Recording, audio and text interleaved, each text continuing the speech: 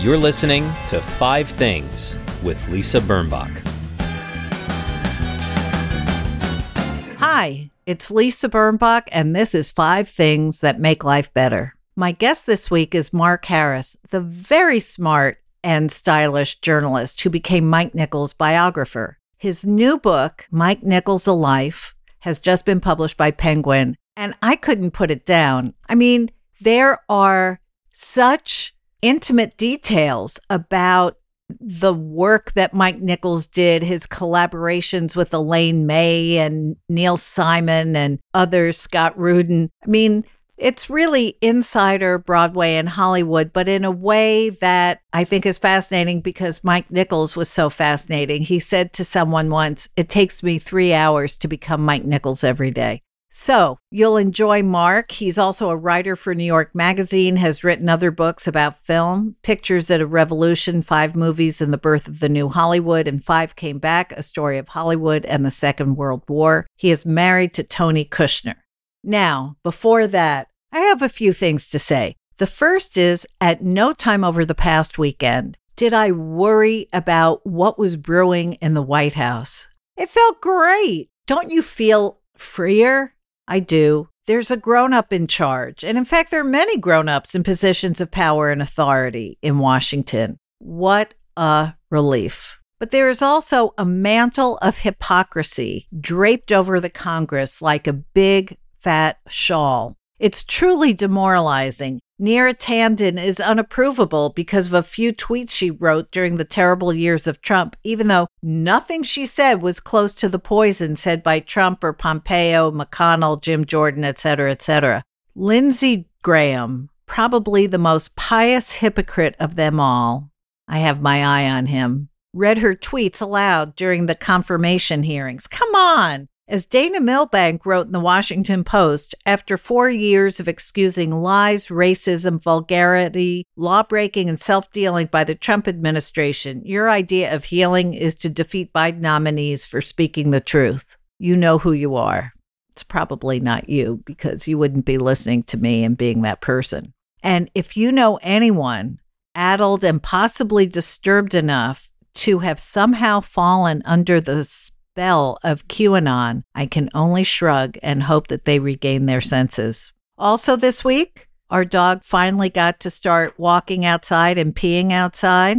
The first pee before 7 a.m. is not my favorite thing in life anymore, but I do like a routine, and the dog does provide some of routine, and Sheila is for me, a little unmanageable in the walk. She's so excited by the noise and the dogs and the smells and little bits of dirt on the ground. It's a bit of a challenge for me, but it gets me out there with the dog people who are all so nice and welcoming. Also, I know that having a baby dog, like having a baby person, makes me boring. I mean, you don't want to hear about every little thing the dog did, and that's kind of the excitement around here. So I really miss my exhibits. I haven't hugged the ones in California in 6 months. I have seen Exhibit C a few times, and that makes my heart just swell with love. But that's personal, as is everything. Before we get to Mark Harris, here is my list of 5 things that make my life better. Numero uno.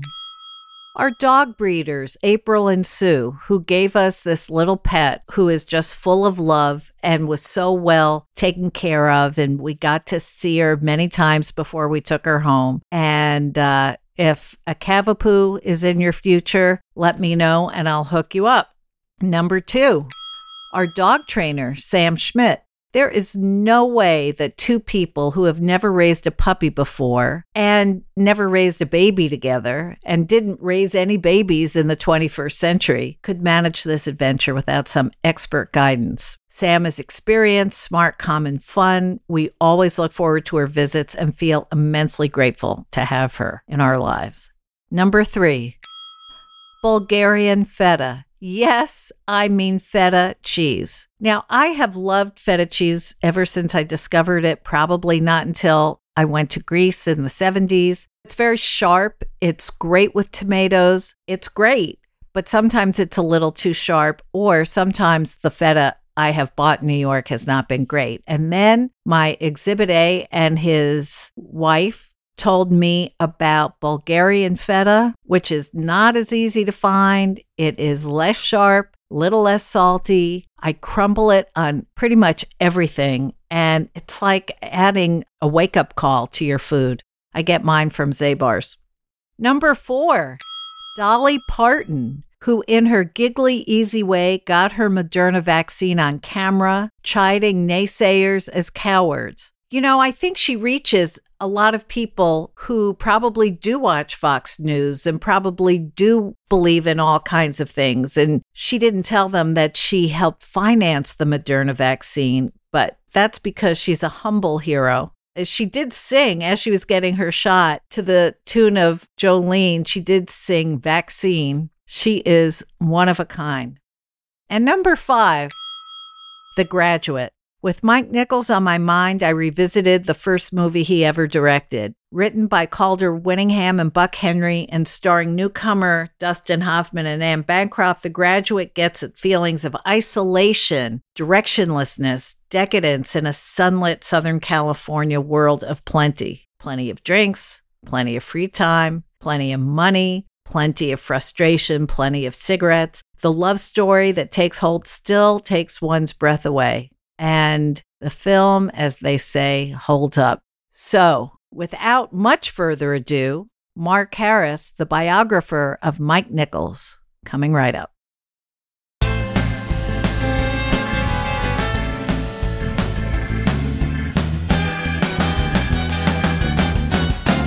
It's so great that Mark Harris is on the podcast today because I've been reading his book, Mike Nichols, A Life, and I would say the scientific number is a gazoodle number of questions. Mark, it's such a great read. Thank you so much. Oh, thanks so much. I'm so glad you're enjoying it. Oh, the detail. Well, first of all, I want to say that Mike Nichols, of all the figures in New York cultural life, Mike Nichols was the one person I was always very much wanting to meet because he seemed to be brilliant on so many fronts. You have revealed his inner life in a way that now I feel maybe I was better off. What a complicated guy. Well, I think probably if you had gotten to meet him, you would really have liked him, depending, I guess, on when in his life you met. But during the time that I knew him, which was really in his 70s, in the last 12 or 14 years of his life, he was really a happy, very settled man in many ways, with most of the hardest struggles of his life pretty well behind him. Now, I know that he directed, I thought, an exquisite production of Angels in America for HBO, and you must have met Mike Nichols then, as your husband is playwright Tony Kushner. That's right. That was the first time I met him, and I was trying to remember when the actual first time I met him was, but weirdly, I can't. I think it might have been while he was working. Like, I think it's possible that it was in Central Park on the night that he was filming the scene where the Lewis goes, the sex scene, which is certainly like meeting him in action, you know? But I feel like I got to know him very early in what turned out to be the extremely long process of making Angels in America. And he was a delight. Well, he was so clever. I mean, just every little bon mot that came out of his mouth. He thanked one of his wives at one point when he won a Tony, I think. He said, "Thank you for sticking with me through the thin." Right. I love that. I love that. Yeah, fantastic.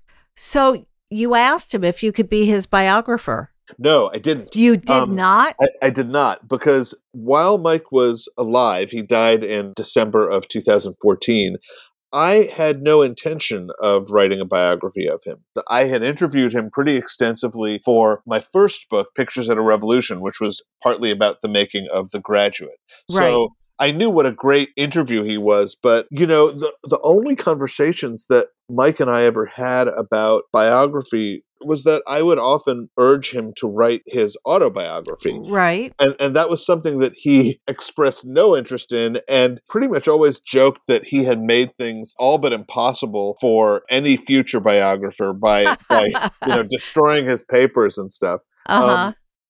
very late in his life, I know that he got sort of interested in the idea of doing a book with someone that wouldn't have been a biography, but would have been him talking about each piece of work that he did. Uh-huh. But he died before that could ever come to anything. So no, it wasn't until after Mike died that my publisher came to me and said, do you think this might be something you're interested in? And that's when I began to think about it. And you had to get permission of his family.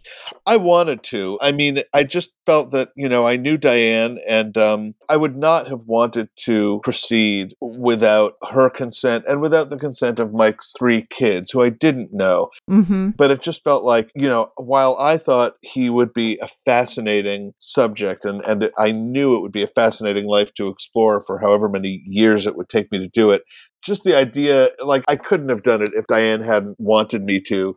And logistically, I couldn't have done it if she hadn't been kind enough not only to consent, but to let me make that consent public, because Right. this was such an interview-based book, and that consent certainly opened more doors for me than I can count.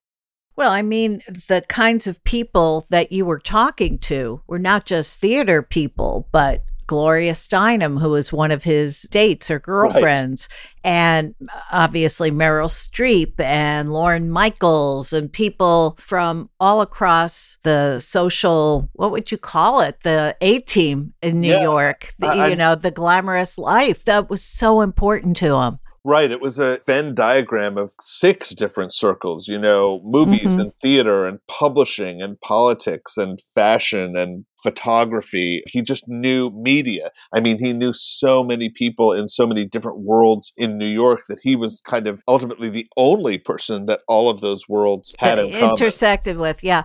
What were some of the bigger surprises as you were researching his life and going into very deeply what was said, what was done, the mistakes made in he made some very bad decisions in his life as well as great ones. Yeah, that was a hard, complicated thing to explore. I have to say, one of the most embarrassing days of my work on the book and of my life was finally calling Gloria Steinem, who, I revere. And this is my first chance ever to talk to Gloria Steinem. And I'm like, can we talk about one of your ex-boyfriends? Well, I'm thinking just that, or, plumbing Elaine May. And it not being about Elaine May so much as about him. Well, it was really about them. Yeah. And she was amazing about it. I think that there were definitely themes, in terms of surprises, there were themes that emerged months or even years into my research for the book that I certainly did not realize were going to be as important as they were when I started. Mm-hmm. One of them was depression. Mm-hmm. How much Mike wrestled with depression and how long it lasted. Yes. And I would say another was, in my head, when I started, I had Mike kind of pegged, I thought, as this guy who had these extraordinary 50-year careers as a theater director and a movie director, the same 50 years, going back and forth. And before that, this other extraordinary career as a performer with Elaine May. Right. But I don't think I understood until I got deeper into it, and certainly not until I talked to Elaine May, of how much his style as a director and his approach as a director and really his entire professional life had been shaped by his work with Elaine May. Like how formative that was in every way for the next, 50 or 60 years of his life. It wasn't just kind of the appetizer to a main course that was a different career. It was the beginning of him. And also, in so many ways, I learned from your book that she was the star and he held the mic for her. There's a place where you say she would go on and on until he would cut her off. And sometimes he would, seemingly be the voice of reason in their sketches. In fact, I've started watching some again because I knew we'd be talking. And I was amazed by really how incredibly inventive she was and is. Right. I mean, he always said, and I didn't find anybody who disagreed with this, that she was the more brilliant inventor of the two of them, that if you created a character or a situation, she could fill it endlessly with invention. Mm-hmm. And I think in some ways, because Mike wasn't as inventive as Elaine was in that way, he developed a separate skill, which was to create the shape of a scene. The structure, yeah. Right. Right. which And he brought to his directing work. Yeah. I think that's really true. I think in some Mm-hmm. ways that's a writing skill, to know when to move from one beat to the next, but it's also a directing skill. It's about pacing, and it's about really having almost a sixth sense for whether the audience is with you or not, and when they're getting tired of something and when they're really into something. So I think Mike, without knowing it, was training himself in a really early way to be a director in that work with Elaine. Yes, yes, I got that from your book. I also got, of course, his infatuation with wealth, with money, with things, with prestige that seemed to cover up a multitude of insecurities. Yeah, I think I'm very wary of ascribing Rosebud style, like single Right, childhood explanations to things. right. But I think when you look at Mike's childhood, which had poverty in it, but I think even more dramatically had a sudden slide from middle class comfort to poverty when his father died, which was when Mike was 13 or 14. I think that gave Mike a kind of feeling of fragility. Like money Mm-hmm. is something that you can have, and it's something that can go away. And if it goes away, you're in big trouble. And so the idea is that you had always better have enough of it, or maybe even too much. And I think that stayed with him even in the 1980s, which is when he has really a nervous breakdown. Right. The theme of that breakdown, in a way, the Was paranoia. fear of poverty. Right. And Yeah. it's this horrible, like the people who told me about Mike in those months said this thing which was so horrible to me, which is that simultaneously he knew he was being irrational, and he was in the grip of something that he simply could not let go of, which was this terror that his children were going to be destitute, Mm-hmm. you know? That he couldn't pay for their schooling. Right, right. And it wasn't, it was a bad reaction to a prescription medication, basically, Halcyon. Mm-hmm. But you can have all kinds of different bad psychoses related to medication. And it's interesting to me that that was his. It wasn't that his reputation would Mm-hmm. vanish or that his work Yes, would right. vanish. It was that he'd be in the poorhouse, or his Right. children would be. Right. And he started selling off assets and then regretting it as he was doing it because, as you say, he both knew it was irrational but couldn't help himself. Right. And it wasn't, I will say it wasn't entirely irrational, because Mike in those days tended to live, like from the time he got successful, he tended to live right to the edge of his income. Like, Right. I'm always stunned by the fact that very soon after his first success as a director, which is Barefoot in the Park on Broadway, he managed to buy a triplex penthouse in the Beresford. Yeah. I mean, Yeah.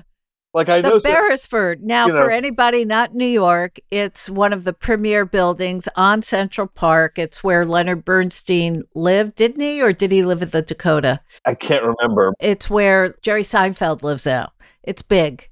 It's Right. grand. It's amazing. Yeah. And I know that, 50 or 55 years ago, Central Park West was not entirely the completely desirable address that it is now. I mean, it was a little more affordable, but it was still expensive. And a triplex penthouse, I mean, it's unimaginable to me. But right from the start, it was really important. I mean, it's very specific Manhattan geography to me, but like Mike goes from the west side to the Upper East Side to the Beresford, and Elaine May just moves right to Riverside Riverside Drive. which Yeah.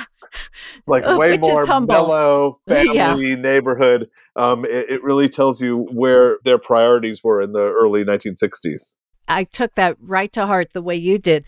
The other thing, of course, and it's something that I had heard about years and years ago, but obviously was his big open secret, was that he was bald, and he was bald as a child. He was kind of bald-ed. It wasn't his fault.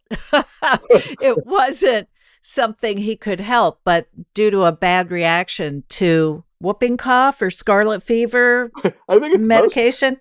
most cases of baldness are not anyone's fault. Oh, come on. You know that's not true. It was it was a bad reaction to a vaccine. Right. Or at least he was told that, because, this is something that happened in Berlin when Mike was 4. So all we have to go on is what his father, who was a doctor, told him. But yes, Mike could not from the time he was a very small child, grow hair. And until his father died, for the first 13 years of his life or so, Mike was not allowed to wear any kind of hairpiece because in the sort of bad psychology of the time, the idea was, no, you have to get used to it and just get comfortable with it. Stiff upper lip, yeah. Right. And so he was very self-conscious. He was bullied. He was embarrassed. I mean, we can all relate to that. That's kind of the original sin that perhaps propelled him in some way. Absolutely. And, oh, what a great story about how he went to see Elizabeth Taylor in Rome while she was making Cleopatra at the encouragement or behest of Richard Burton.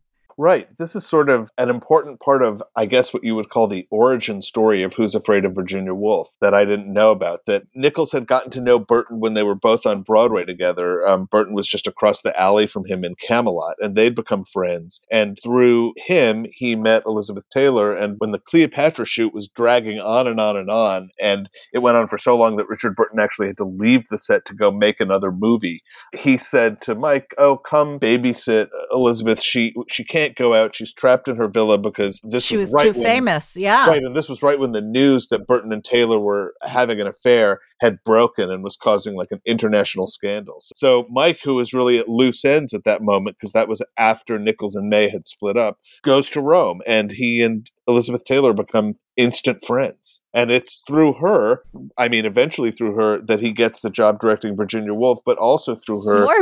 Also importantly, she said to him, "Darling, that thing on your head is no good," and introduced him to her master wig maker, right? Right. This guy, Paul Huntley, who just recently retired, who was like the great theatrical wig maker of the last 60 years in theater.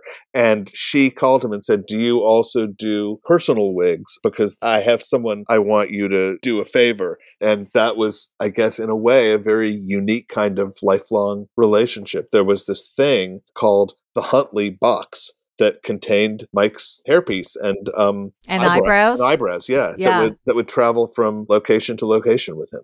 He had several, obviously. I was going to say, he had sort of a more boyish look, and at one point his had long sideburns. Right, it evolved in the 70s. Every decade, yeah. And they were really good hairpieces, but I think, as Mike once said, I think to George Siegel, he said, "It takes me 3 hours every day to become Mike Nichols." And that idea of literally having to get out of bed in the morning and kind of compose... glue your face on. To compose a self, I think is very, how can you not imagine that has a lot to do with how you see the world and how you want the world to see you.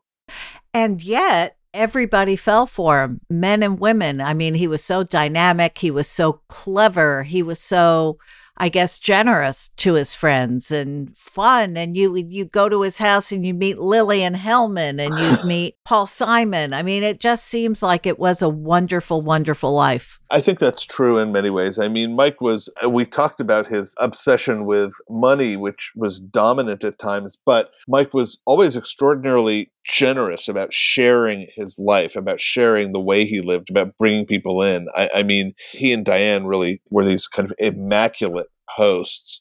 I think Mike thought that money was fun, that it could buy you fun things. And he wanted people to come into his world and share that. He'd like them to spend money too. I think so. Well, you talked about how he went to auctions at Sotheby's and Christie's just to watch Jack Nicholson buy a $500,000 Matisse, and how he somehow got Candice Bergen to buy an Arabian horse, even though she had no place to put it. Right. I love that. She's so funny about that story that he was a horse obsessive. He was a big Arabian horse collector, and at one point had, I think, 40 or 50 or 60 horses on his farm in Connecticut, and staged this amazing auction for all of his showbiz friends. He was really serious about it, but he staged it theatrically. I mean, there was lighting. There was glitter thrown into sawdust that, the horses walked through so that their hooves would kick up. It makes them look thinner. Exactly. Yeah, that story is fabulous. But I don't want to neglect the fact that you talk about the films and the plays as well. It's not just about him, the man, it's about him, the artist. And I'm wondering, after how many years did you spend on Mike Nichols? About five. Okay, after 5 very intense years of rewatching everything that you could and finding people, Judith Ivey, people who had been in his plays and in his movies and his editors and the people who knew him best, what do you think was his greatest achievement as an artist? That's a hard question to answer because while I was writing the book, I was very conscious that while I could revisit all the movies, there were a number of plays that that are gone. Like there is no film record, for instance, of his original productions of The Odd Couple or Barefoot in the Park. Oh, wow. And there's no video of his version of David Rabe's play Streamers, which a lot of people who saw it said was, the best thing they ever saw on stage. So I know that I'm judging incompletely, Right. but in terms of movies, I will always have, pride of place, I think for me always goes to The Graduate. The Graduate, yeah. But, there are other movies. I mean, Silkwood, Who's Afraid of Virginia Woolf, Angels, Carnal Knowledge. Like there was stuff that I've really, Heartburn, a movie I really fell in love with while I was doing the book. There's a lot that really stands up to revisitation. And there are things he did on stage that I did get to see, going back to his production of Tom Stoppard's play The Real Thing with Jeremy Irons and Glenn Close. I saw that, yeah. Like it's so vivid for me still, just the kind of to the millisecond timing of not only the lines but the revolving set, yeah. Amazing kind of clockwork direction. Were you able to interview? Yeah, you probably were able to interview Buck Henry, right?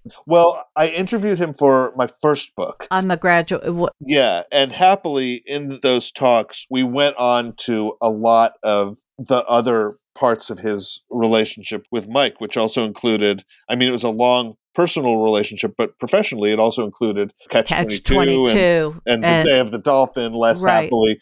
So I did have a lot from Buck Henry that I could use. Well, that's amazing because the way you've woven everybody in their right timestamp is seamless. It just feels like it's just very full. There's Buck Henry in this chapter. There's Alan Arkin. There's George C. Scott, drunk, but there he is, Yeah, drunk is like another whole character in itself in this book. Yes. I had this preposterous array of people to interview, to choose from, and to try to go after. And I didn't run out of people. I ran out of time. I interviewed about 250 people, and then it was really, I felt like I had gotten who I needed and who I was going to get, but also it was time to write. And if, another year and I could have interviewed, another 100 people, and I still wouldn't have exhausted the list of people whose lives he intersected with. Yeah, yeah. And when you spend 5 years being someone's biographer, and then, of course, now when your job is to speak about that person that you know intimately, and at least in your case, you really did know him, what does that feel like? What does that feel like? Where's Mark in the mix?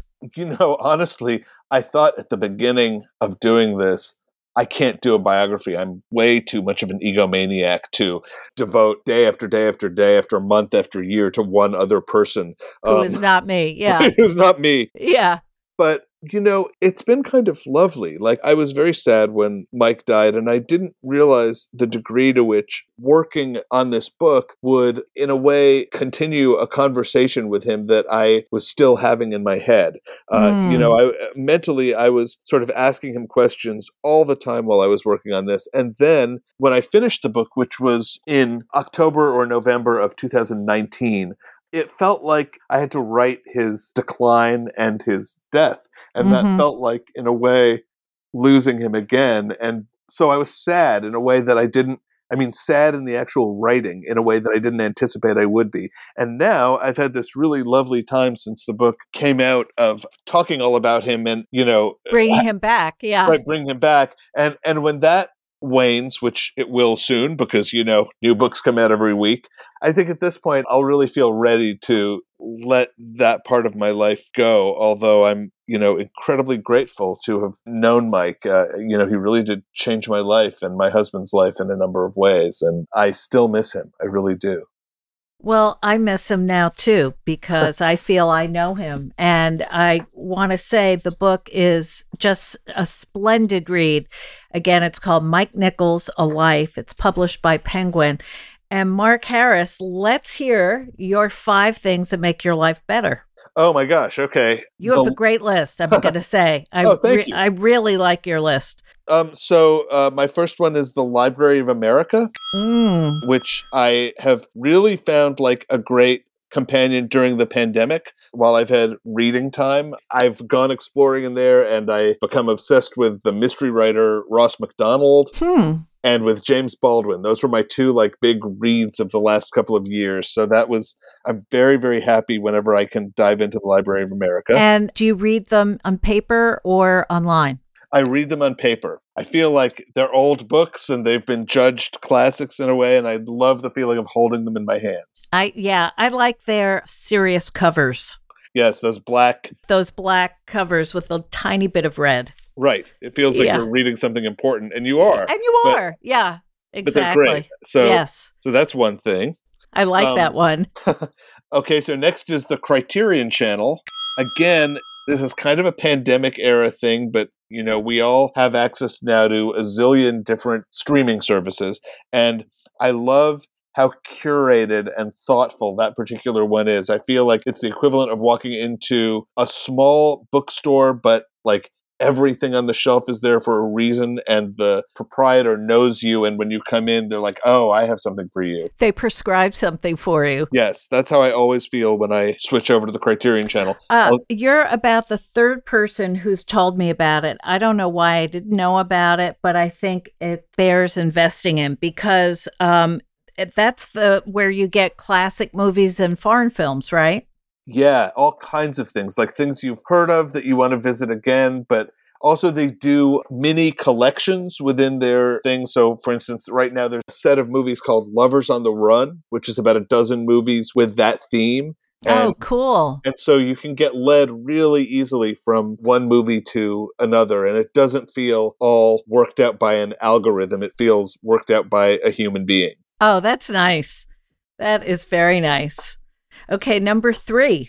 I'm realizing that all my choices are pandemic-related choices. How could they not be, though? Yeah. Before the pandemic, everybody's best thing was their dog or their cup of coffee in the morning. But now life is all about finding new ways to enjoy being home.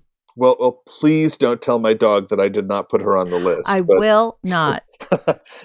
So number 3 for me is sheet pan cooking.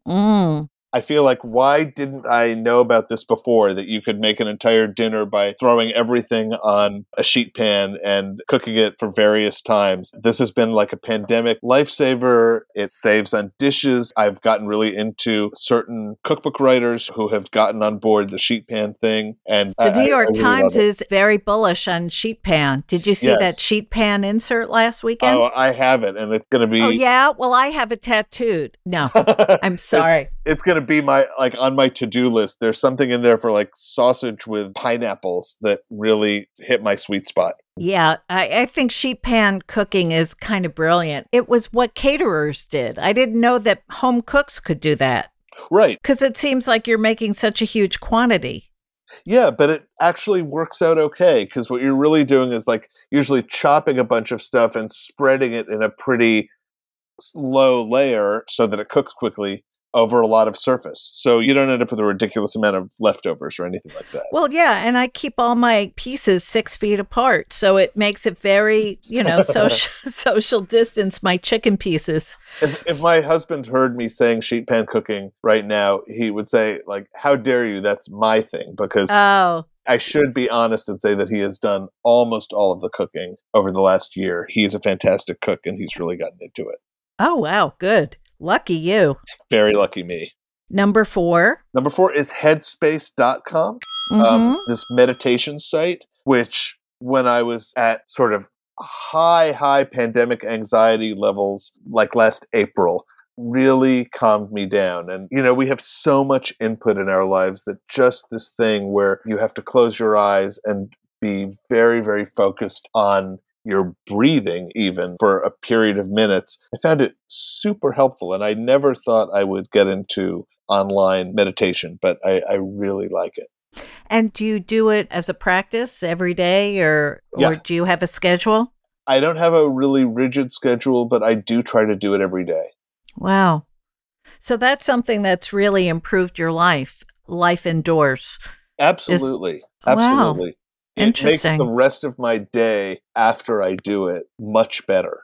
Wow. So you do it in the morning, I guess. Yeah, first half of the day, sometimes in the morning, sometimes early afternoon. Wow. Okay, that's quite persuasive. Okay. And number 5. Last one is my Blu-ray player, because this is sort of the flip side of the Criterion Channel thing, which is not everything streams. And one thing I discovered again and again while I've done book research is, it's not just really obscure stuff that doesn't stream. There's some mainstream stuff that is not available anyway but physical media, including, since we were talking about Mike Nichols, it's basically the only way to get the movie Silkwood is on a Blu-ray. So I love my Blu-ray player. They're really quite cheap. I mean, it's not like the beginning of the VCR era or the DVD era where you were paying a lot of money. You can buy a perfectly good Blu-ray player for $40 or $50. And if you're a movie buff, it's a really good thing to have. You'd be surprised at the number of things you can't get any other way. And when you want to watch one of those movies, are there still places like the Video Room that rent Blu-ray discs, or do you have to buy them? Netflix actually still does their red envelope service, although their selection is not huge. But yeah, you often have to buy them. But, when Blu-rays started, a lot of them were like $29.95, $39.95. Now, often you can go online and find an old Blu-ray for $6, $7. So it's just kind of worth it to buy it. Absolutely. Well, I want to thank you, Mark Harris, for being on the program. We have a friend in common, and as you know, I think I've been following you on Twitter for years and years, and seem to endorse or agree with a lot of what you say, and really enjoy your presence in social media. Oh, thank you so much. As much as this book, I really, if you love movies, if you love creative people, if you want to read a kind of a very pointed history from the 50s to the 2000s, it's a very interesting book. It really gets it. It's a riveting, actually. And Mike Nichols was a great subject for you. Thank you. I so appreciate that, and I'm really glad you've enjoyed it. Absolutely. I want to say that my guest has been Mark Harris on 5 Things That Make Your Life Better. We produce this podcast in New York City at thefieldtv.com. My engineer is Kevin Watkins. My team is Michael Port, Spressa Rucci, Sam Haft, and Boko Haft.